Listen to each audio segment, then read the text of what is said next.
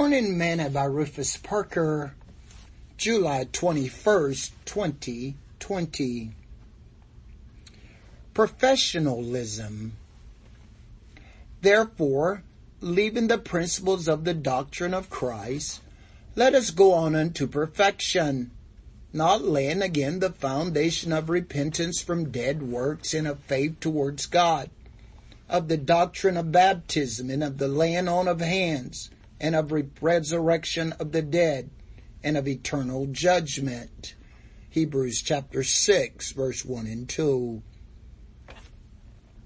Today's morsel.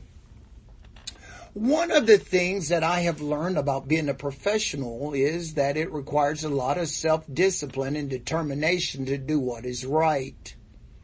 A true professional is not one who boasts about who he is, what he has accomplished, or what he has. The character he displays in his life will reflect who he is. A professional is one who does his best work when no one is watching. He has the discipline within himself to seek perfection.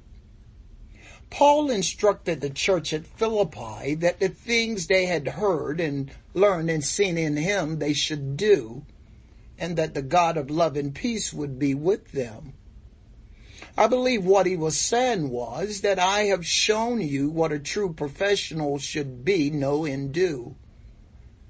What about you? Do you know what you ought to do? The children of Issachar had knowledge of the times, that they knew what Israel ought to do. Do you desire to become a professional Christian in Christ in his ways? Then let's go on to do it. It is possible to be achieved. Sing this song today. I have decided to follow Jesus.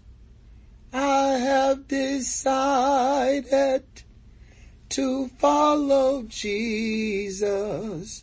I have decided to follow Jesus. No turning back, no turning back. Thought for today. A professional is one who does his best work when no one is watching.